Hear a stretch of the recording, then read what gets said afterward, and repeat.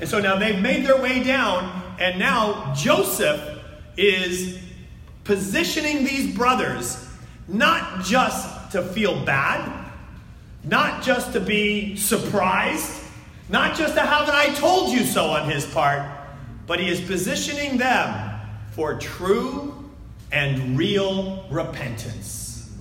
And it's a beautiful story of insisting on nothing less than actual biblical repentance that we'll see as we read it through. And there'll be two big things that happen here. There's going to be a grand reveal, and it'll be of Joseph revealing himself. But there's going to be something even grander, a grander repentance. Amen. That's what we'll look at as we read through. Verse 1 of chapter 44. Now Joseph gave these instructions to the steward of his house. Fill the men's sacks.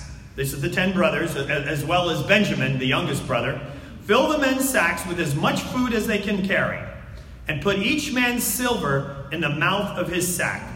Then put my cup, the silver one, in the mouth of the youngest one's sack, along with the silver for his grain. And he did as Joseph said. The youngest one is Benjamin. The youngest one, by the way, happens to now be the favorite son of Jacob. He is the one that actually Jacob refers to as being the one great son that he has, valued above the other 10. Jacob's favoritism, the dad, Jacob, also known as Israel, his favoritism is sadly still flaring. The other 10 brothers are still probably feeling the same things against Benjamin that they had earlier felt against Joseph. So all of that resentment, all of that terrible family dysfunction and dynamic is still raging, but now they're going to be able to have the opportunity for repentance to treat Benjamin differently than they had treated Joseph. As morning dawned, the men were sent on their way with their donkeys. Some people come up to me and say, "Why do you say donkey instead of donkey?" And we have this debate all the time. Well, do you say monkey or monkey? So donkey it is. They had not gone far from the city when Joseph said to his steward, "Go after those men at once. And when you catch up with them, say to them, 'Why have you repaid good with evil? Isn't this the cup my master drinks from and also uses for divination? This is a wicked thing you have done.'" Now, my first point is a grand reveal. Now, Joseph has not yet revealed himself. As a matter of fact, at this point, he is concealing himself. And many have speculated, whoa, what's going on with righteous Joseph here? Is he a man practicing divination? I don't think so. Let me tell you why I don't think so. Is that when he talks to the steward about giving the cup to Benjamin, he would, if he had actually used that cup for divination, I think he would have referred to it as the divining cup. He would have said to the steward, "Hey, put the divining cup in Benjamin's sack." But it's not how he talks about it to his steward. He talks about it as, that silver cup, the silver cup, the one that I use. Put that in my youngest son's sack. And then later on, though, he instructs the steward to say to them, "By the way, this is a cup used for divination." Why would he have to say that to the steward if the steward already thought, though, of course this is the cup used for divination?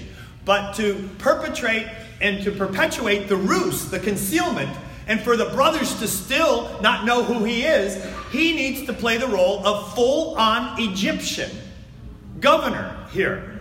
They can't know that he's a Hebrew. And they can't know, of course, that he's their brother, because then the jig will be up. And then their repentance will be for other reasons.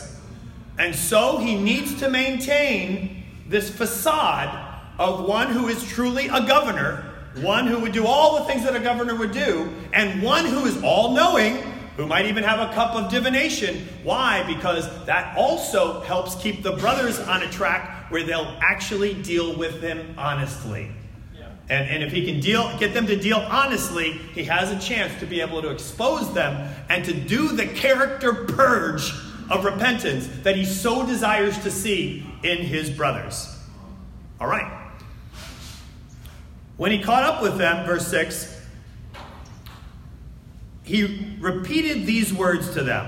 But they said to him, "Why does my Lord say such things? Far be it from your servants." So these are the brothers saying, "Far be it from us." They always use the word "your servants," so it gets a little confusing. But every time they're saying "your servants," "Hey, far be it from us to do anything like that. We even brought back to you from the land of Canaan the silver we found inside the mouths of our sacks. So why would we steal silver or gold from your master's house? If any of your servants is found to have it, he will die, and the rest of us will become my Lord's slaves." And so the brothers set out the conditions and the consequences of this little agreement that, God forbid, there's no way we would have stolen a silver cup or even the governor's divining cup. That's not the way we roll. As a matter of fact, we're so sure it's not the way we roll that if it's in any of our possessions, kill the person who's got it, and the rest of us will become your slaves. Now, the steward isn't looking to have that happen, and I think he probably had some instructions from Joseph, and he softens the consequence. And so look at what he says. "Very well then," he said, verse 10, "let it be as you say." But look at how it's softened. "Whoever is found to have it will become my slave. The rest of you will be free from blame." He softens it. Why? To set up the very same conditions by which these 10 brothers sinned before, where they went free, but the brother became a slave. And see the way that he's kind of brought it into just the perfect conditions for them to be able to show their repentance, not just by their words or their tears, but by their deeds. Each of them quickly lowered his sack to the ground and opened it. Then the steward proceeded to search, beginning with the oldest and ending with the youngest, to build the tension, of course. And by the way, and also to build the awe among the brothers that these people somehow know who's the oldest and who's the youngest. Remember, earlier they were seated by Joseph in order from oldest to youngest. And they were amazed. And so, how do they know? They must know everything about us. Then the steward proceeded to search, beginning with the oldest, ending with the youngest, and the cup was found in Benjamin's sack. At this, they tore their clothes. That's a sign of mourning. Then they all loaded their donkeys and returned to the city. Joseph was still in the house when Judah and his brothers came in, and they threw themselves to the ground before him. Joseph said to them, "What is this you have done? Don't you know that a man like me can find things out by divination?" Again, in my opinion, he is putting himself in a position where he can help them repent the best.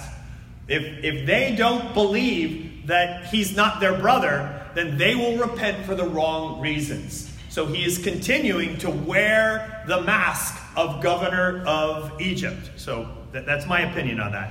I think for a lot of people too. "What can we say to my Lord?" verse 16, Judah replied. "What can we say? How can we prove our innocence? God has uncovered your servant's guilt." Wow. Judah is the one who's actually saying, we are guilty. And they know that they're not guilty for this particular offense, but they know that they are a guilty bunch. And it still hangs over them. And that maybe they're not guilty for this incident, but for sure they are guilty as a lot for what they did to Joseph. And here they are confessing that freely, even before Joseph. I'm sure Joseph must be really at a point of so much wanting to reveal himself at this point in time. But by the way, sometimes we get, in a sense, busted for things that may not be the offense that was the big one in our life. And rather than argue the finer points of the current exposure, as to, well, I don't think I really did it to that degree, when actually I have a track record of doing that 100 times over in my life. And sadly, one of those times happened not too long ago in my life. I would, I speed sometimes, a lot of times. And I'm smiling like, oh, it's like a great thing, but I do. And but The one area where I try not to speed, and I think I usually do a pretty good job, is in school zones, right? This is my self-righteousness about the school zone where, on the highway, I have no righteousness, right? But nonetheless, so I'm coming into a school zone a couple years back, and, I see the line, like where the school zone starts, right in front of Cox High School, right by our house, drive it every day, and I slow down from like 38 down to 25, and go. But the police officer is kind of gunning me, and he guns me as I'm slowing down going into that section, and he claims later that I was speeding at the time, and I remember being so tempted to say, but no, I wasn't. Like, I passed that line going 25. I did, and I'm all ready with my protest, but I realized, you know what? There are so many times I should have been thrown in jail for the way I drive. And I'm going to argue this right now. No. Yeah, guilty as charged. If not for this, let it be for the great body of work of my life that this is representative of. And again, maybe somebody gets you just off in the way that you had an interaction with somebody else. And you're like, but you know what? You're judging me. And you can't judge me. Well, you can, apparently, if you listen to the passage that Scott just read a couple of minutes ago. Are we not to judge those inside the church? 1 Corinthians 5:12, I think. But you're judging me. That's the protestation that comes out of our mouth. But yet, that's the way that we have treated so many people in our lives. And somebody seems to see an indication of what they've noticed 100 times over to be able to point it out to us. And we want to argue the fine points of this rather than allow the Holy Spirit to bring us to conviction for the great body of work of our personal interactions that have been so characteristic of us. We will do well to really embrace someone who decides to actually take the time to disrupt our lives, to be able to point out something like this. Nobody who really loves to do that. I've said this many times before. I'm from New Jersey. If anybody should like to do that, it's me. Like, that's how we grew up. That's what we lived for. But even I don't actually enjoy that. It really takes a ton of self-denial to stop and intercede and disrupt and really try to talk this through in a way. It's all discomforting. There's nothing wonderful about it. And so if somebody is, I think, loving you enough to come into your life and to point out something, realize, praise God, the Holy Spirit is doing a character purge on me right now. And obviously God has plans and dreams for me that I'm about to become even more for his sake, and even maybe a little bit more like Christ through this interaction. So nonetheless, the brothers here have come to a place where they realize, all right, maybe not for this, but we are guilty men. And God has obviously disrupted our lives because it's never really been dealt with. We are now my Lord's slaves. I'm in the middle of verse 16. We ourselves and the one who was found to have the cup. Right? Not just Benjamin, all of us. You know what? We're with you. But Joseph said, far be it from me to do such a thing. Only the man who was found to have the cup will become my slave. The rest of you, go back to your father in peace. See the conditions that have been just set up? Far from the inquiring eyes of their father, they can just work this out right now. They can do what they did in chapter 37. They can do what they did in Dothan. They can just kind of leave Joseph in the pit and scurry on back and say, humana, this is what happened to Joseph. And get their release, get their freedom, get their release from the annoyance of their brother and the favoritism of the father, and be able to go back and live their lives with greater standing and even greater inheritance. And guess what? They're facing the exact same choice again. They get to leave Benjamin, come up with some fine-sounding excuse for their father, and go on back and be able to live their lives with greater inheritance and greater peace, and no longer be vexed by the favoritism of a son, and no longer be the sons that are not so loved by their father. They have the exact same temptation that's put before them. And Joseph has managed it rather well for them. By the way, God also arranges our life so that we have beautiful opportunities to really express true repentance. And sometimes I even wonder, why, like Joseph, does God not just kind of reveal himself? Well, I think if the roof blew off of this thing and the sky be rolled back as a scroll and the glory that is God suddenly appeared before us, well, who wouldn't be? I repent. I forsake it all. I'm sorry. Suddenly everything would come to mind. I get it. I repent. But you know what? God doesn't want to, in a sense, coerce our repentance. Right. He wants it to be born out of our own volition, out of our own will, out of our own decision.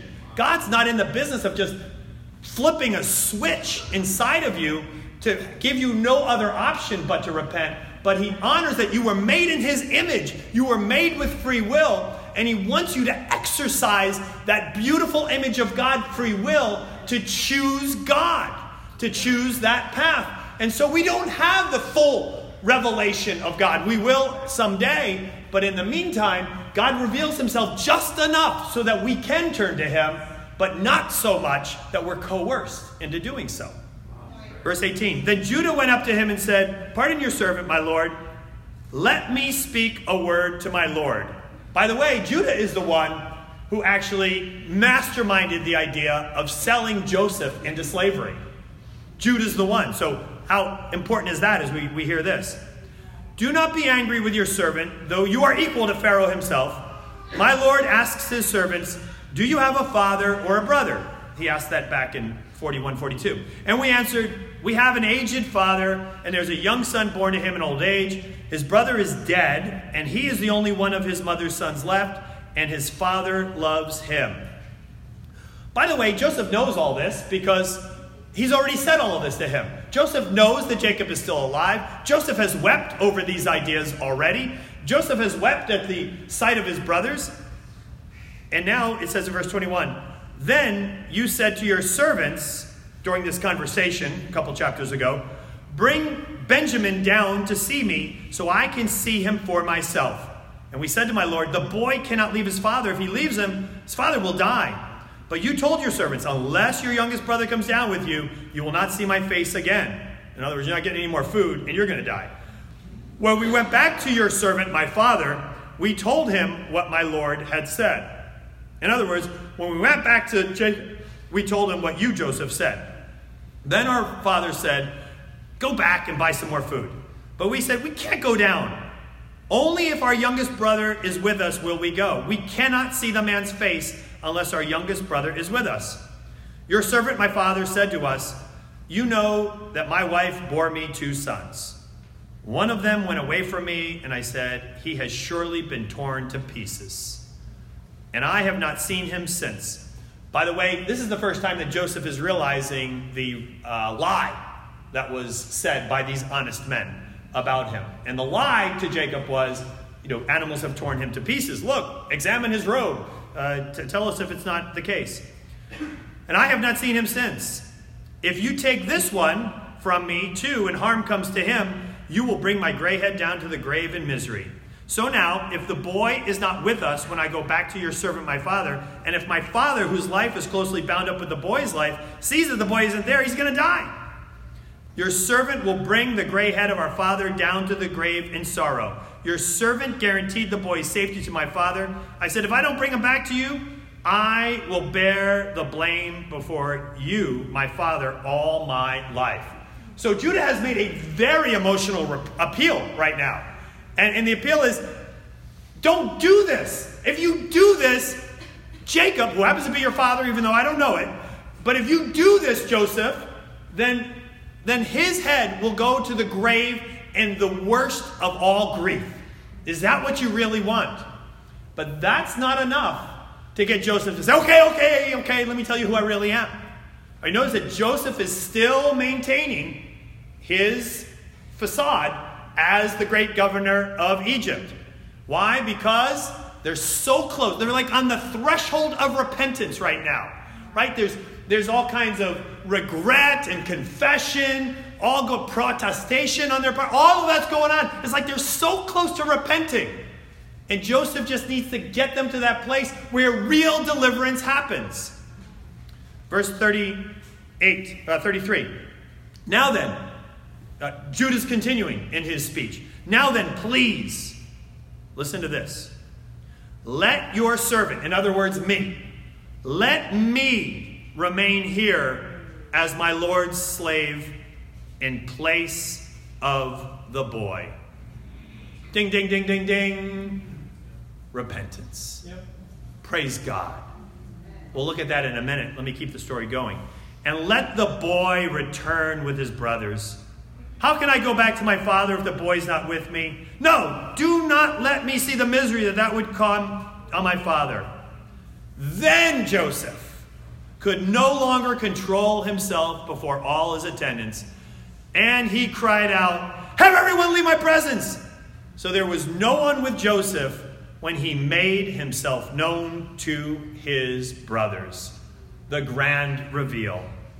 And he wept so loudly that the Egyptians heard him, and Pharaoh's household heard about it.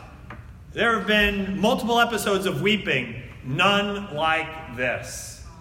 The greatest weeping was not in the realization that these are my brothers. The greatest weeping was not in the realization of, I have a younger brother from my mother, Benjamin. The greatest weeping was not, my father is still alive. The greatest weeping is that now Benjamin is here and I'm embracing him. Still, all those were all times of weeping in our narrative. But the greatest weeping, my brothers have come to repentance. Amen. They're no longer gripped and enslaved by sin. My brothers have come to repentance. A weeping so loud that it is unmistakable, and word spreads throughout all of the palace courts that Joseph is weeping over something greater than anything that we've ever heard before. And what is it? Repentance. And then here comes the grand reveal. Joseph said to his brothers, I am Joseph. Imagine them hearing that. I am Joseph. Is my father still living? But his brothers were not able to answer him because they were terrified at his presence. Again, they would have repented for the wrong reasons. Then Joseph said to his brothers, come close to me. When they had done so, he said, I'm your brother Joseph, the one you sold into Egypt. And now do not be distressed. Do not be angry with yourselves for selling me here, because it was to save lives that God sent me ahead of you. For 2 years now, there's been famine in the land, and for the next 5 years, there'll be no plowing or weeping. But God sent me ahead of you to preserve for you a remnant on earth, to save your lives by a great deliverance. And next week, we'll study out the sovereignty of God. Today, though, we're going to look in a minute at the grander repentance. So then, it was not you who sent me here, but God. He made me father to Pharaoh, Lord of the entire household, and ruler over all Egypt. Now hurry back to my father and say to him, this is what your son Joseph says. God has made me Lord over all Egypt. Come down to me, don't delay. You'll live in the region of Goshen. You'll be near me. You, your children, your grandchildren, your flocks, your herds. Oh yeah, I will provide for you there, because 5 years of famine are still to come. Otherwise, you and your household all belong to you. You'll become destitute. You can see for yourselves, and so can my brother Benjamin, that this is really I who am speaking to you. Tell my father about all the honor accorded to me in Egypt and about everything you've seen. Bring my father down quickly. Then he threw his arms around his brother Benjamin and wept, and Benjamin embraced him weeping, and he kissed all his brothers. He wept over all of them, and afterwards his brothers talked with him. When the news reached Pharaoh's palace that Joseph's brothers had come, Pharaoh and all his officials were pleased. Pharaoh said to Joseph, tell your brothers, do this. Load your animals, return to the land of Canaan. Bring your father and your families back to me. I will give you the best of the land of Egypt, and you can enjoy the fat of the land. You're also directed to tell them, do this. Take some of the carts from Egypt for your children, for your wives. Get your father and come. Never mind about your belongings, because all the best in Egypt is going to be yours. So the sons of Israel did this. Joseph gave them carts as Pharaoh's commanded. He also gave them provisions for the journey. To each of them they gave new clothing, but to Benjamin 300 shekels of silver and 5 sets of clothes. And this is what he sent to his father: 10 donkeys loaded with the best things of Egypt, 10 female donkeys loaded with grain and bread and other provisions for his journey. Then he sent his brothers away, and as they were leaving, he said to them, and also, don't quarrel on the way. Even though you're repentant, you still have some, old patterns. So they went up to Egypt and came to their father Jacob in the land of Canaan. Then they told him, Joseph's still alive. In fact, he's the ruler over all Egypt. Jacob was stunned. I mean, he was a grieving father. What? My son's alive? And he's the ruler of it. Wow. But when they told him everything Joseph had said to them, and when he saw the carts Joseph had sent to carry him back, the spirit of their father Jacob revived. And Israel said, Israel is Jacob, Jacob is Israel, just two same names. I'm convinced. My son Joseph is still alive. I will go and see him before I die. It's almost as if all of Genesis comes to this point in time. All of Genesis, where the blessing was entrusted to Abraham, and then entrusted to Isaac, and then entrusted to Jacob. And then that dysfunctional family of Jacob and the 12 sons, they hold the blessing by which all nations will be blessed, the blessing by which all people will know the love of God. This precious possession residing in this family is in a very broken container. And God here wants to fix it so that the blessing will one day make it to you. And it did. And it will continue to make its way through you. But as the blessing has come to this broken family, God determines that he will fix it. And fix it he does by bringing about a grander repentance. And as we consider the repentance that is so clearly laid out, as seen through the words of Judah, as seen through the 10 brothers that are here, it's an important thing to consider. Why? Because our generation speaks so little of repentance. In or out of church, repentance is a neglected, astounding, beautiful, phenomenal, supernatural gift from God that for whatever reason, even Christianity all about, decides to just simply shrug off. I'd rather just have someone tell me good things about myself and say, you are blessed and you are forgiven, rather than to actually be delivered out of the darkness.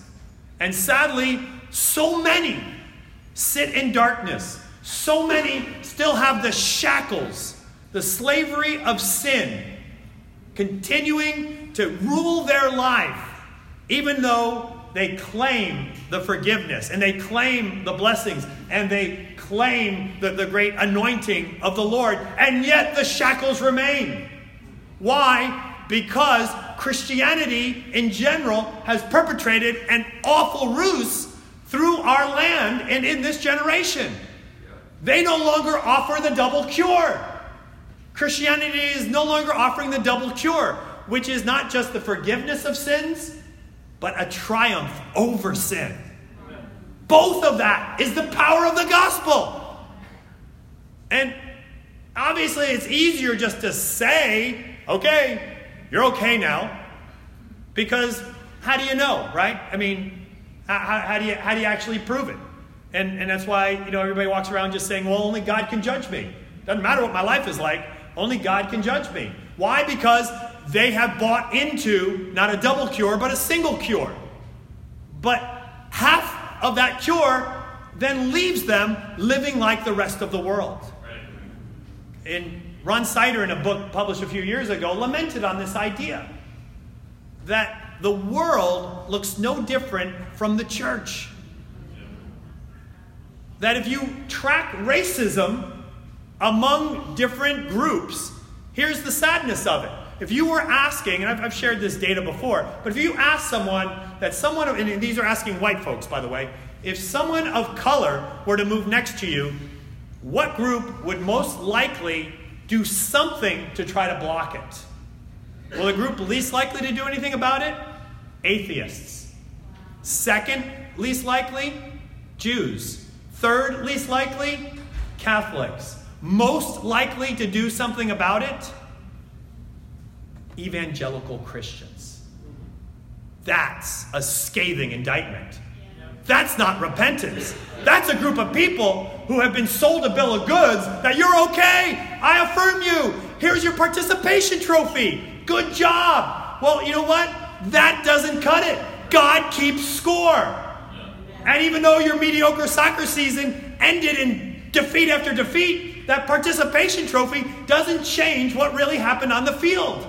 And the same thing, some sort of pronouncement at a altar call that, yes, God loves you now, doesn't change the fact that you have not been delivered out of sin. And repentance is such a gift from God. It is the very return to God. We are not back with God if we've not repented. As a matter of fact, Paul says, no one can name the name of the Lord. No one can call on the name of the Lord if he has not turned from his wickedness. 2 Timothy 2:19. By the way, in that same study by Ron Sider in the book, The Scandal of the Evangelical Conscience, the other horrible indictment that was there is that the level of premarital sexual relations in the world versus the church has become indistinguishable from a statistical standpoint. Frightening, right? And one of those studies was based on a Southern Baptist program called True Love Waits, where you put on a kind of a ring saying that you're pledged to purity until you're married. And Columbia and Yale did a longitudinal study of 12,000 of those folks that actually put on the ring and made that pledge. And what they found was, on that a longitudinal study means that they track them from the day they put on the ring to the day that they're married. And at the end of that study, of a very big sample group, 12,000 people, they tried to find out what percentage of them remained pure up until their wedding day. And by the way, so encouraging, of the weddings that I've performed in the last 2-3 years, I would say that almost every single wedding that I've performed, when I've said, I now pronounce you husband and wife, you may now kiss the bride, that was the very first kiss of that husband and wife. Debbie and I dated for 20 months. And when we were married and got the pronouncement, you may now kiss the bride, that was the first time we ever kissed each other. Greatest kiss of my life, by the way. Why? Because true love waits. But by the way, in that longitudinal study, guess what percentage of the people had sex before they were married? 25? No. Not 80. 88%! Right? That's why the book is called The Scandal of the Evangelical Conscience. 88%. All claiming Christianity. What in the world? Let's take a look at what repentance is and what repentance is not. Fear is not repentance. Even though in Genesis 42, when they realized, the silver has been brought back, it's in our sacks, their hearts sank, and they turned to each other and said, what is this that God has done to us? They have a fear of the Lord. They have a fear of the consequences of what's going on in their life. But fear does not equal repentance. The jig may be up in your life. You may have gotten exposed.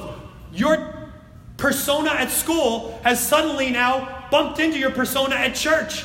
And there's no way out of it. You're like, and you may have a great bit of fear. But that fear, although it is meant to sharpen the mind and focus you into the direction of repentance, is not repentance itself. Joseph would have revealed himself back in chapter 42 when they were gripped with fear and their hearts sank and they turned to each other and said, what is God doing among us? But he realized that is not yet true repentance. Fear is just simply an opportunity for you to think clearly and do damage control. And that is a terrible idea, is to try to control the damage of what has just gone down. And maybe the damage is done through a lie. Maybe the damage is done through a theft. Maybe the damage is done through an unfaithfulness in a marriage even. And you go, let me cover it up. I don't want to, I'll spare her feelings in the situation, or let me kind of erase my internet cache history here because then that way if my parents look, they won't be so uptight about it, and I'm sparing their feelings. All of that is just damage control and it's not repentance. By the way, every press conference, when a political leader or a sports hero has to come up to a podium like this and apologize, every single one that I've seen anyway, damage control. Fear has gripped them that they have been exposed, and I better say something. And so I say, well, if I have offended anyone with my comments, what do you mean if? Of course you did. Then I apologize. Weak sauce. That is not repentance. You know what else is not repentance? Protesting your innocence is not repentance. We are honest men. They say that about themselves, the 10 brothers do, no less than 5 times in this narrative. We are honest men. Well, just saying you're an honest man doesn't mean that you have rearranged the lies of your life to make them right and to live as men of integrity. And, I think there's some wisdom when Jesus tells the story in Luke of, hey, if my brother sins against me, how many times should I? If he repents, forgive him, is what Jesus says. We've got a lot of situations, brother and sister, mother, son, husband, wife, where there has been some pretty terrible sin in one another's lives. And to just simply protest and say, but I'm a changed man. But I love you, baby. That's behind me now. I'm a new man. I'm going to do right. Again, Joseph doesn't reveal himself when they say we are honest men. And don't be surprised that your wife doesn't open up her arms of intimacy to you just because you say, I'm a reformed man. It's not enough to make the claim. Again, as Paul says, no one should name the name of the Lord unless they have actually turned from their wickedness. Unless we have actually rearranged our very lives, and we'll talk about those in just a moment. Again, don't have an attitude with someone that they're waiting to see the fruit of your repentance and not just the claim of your repentance. As a matter of fact, that claim of repentance is brought to none other than John the Baptist, who is the preacher of repentance. And as people were coming up to him wanting to get baptized, he looks at them and says, you brood of vipers. Welcome. Who warned you to flee from the coming wrath?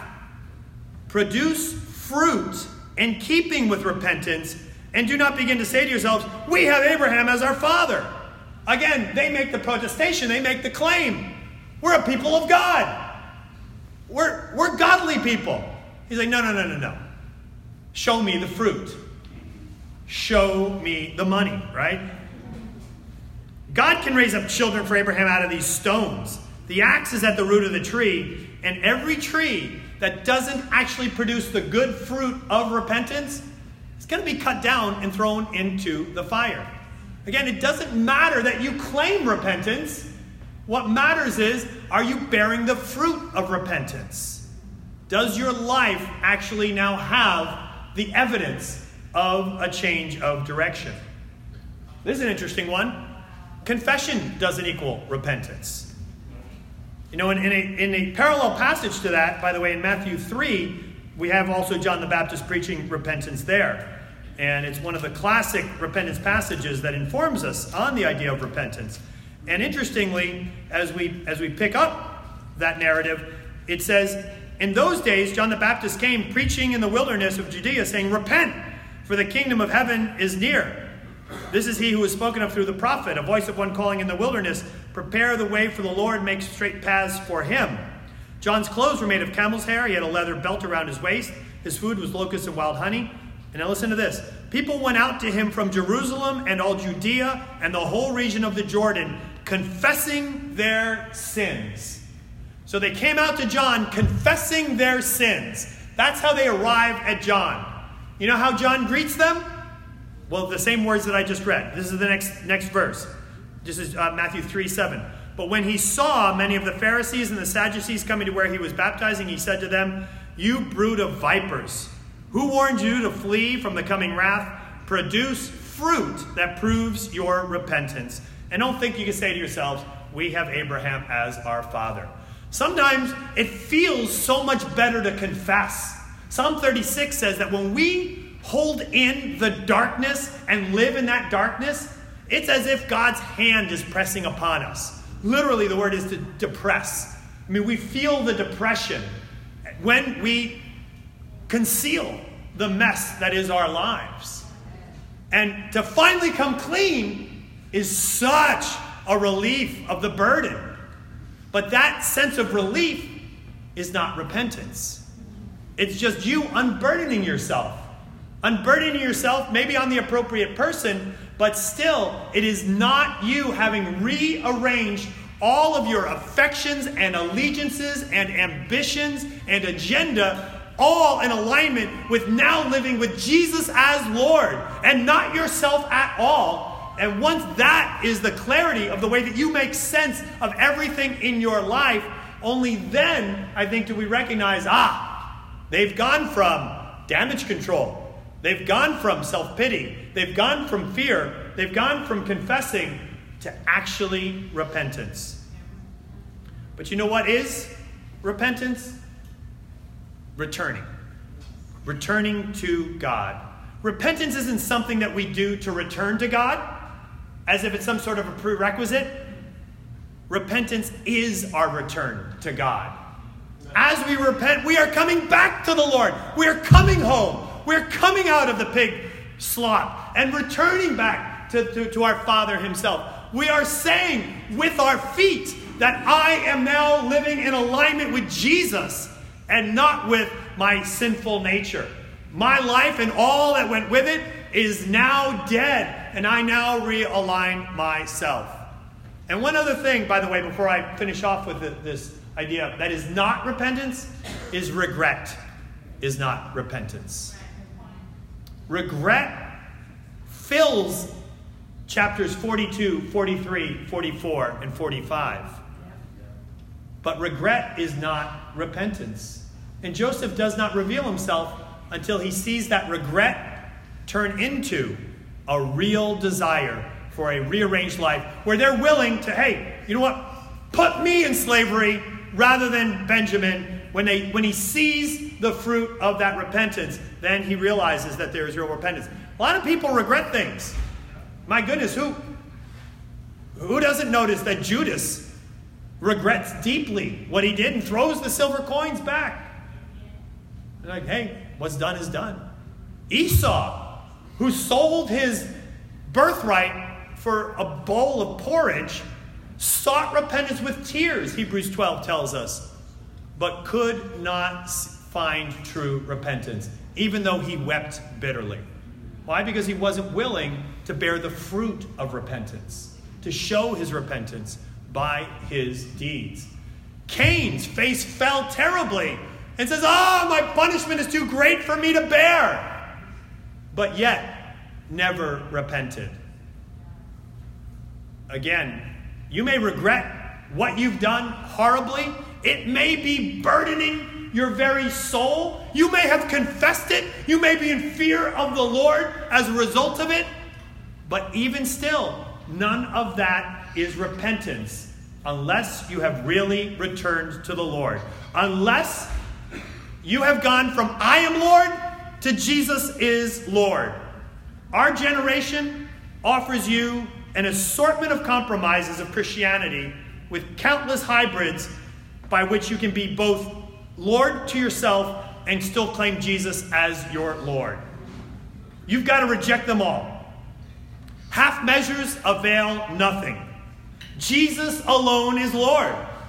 When you faithfully confess Jesus is Lord, everything, your heart, your mindset, your allegiance, affections, ambitions, appetites, agenda, your peers, everything changes. It really does. And then you begin to realize God's great plans for you. But repentance remains a daunting challenge nonetheless, because it challenges everything in your flesh that is screaming for self-preservation. It's why it is such a neglected doctrine of the Bible, is because it rails against every bit of self-preservation that you have within you. But only when you know that beautiful release and the depth of that trust, only then will you know faith in Jesus.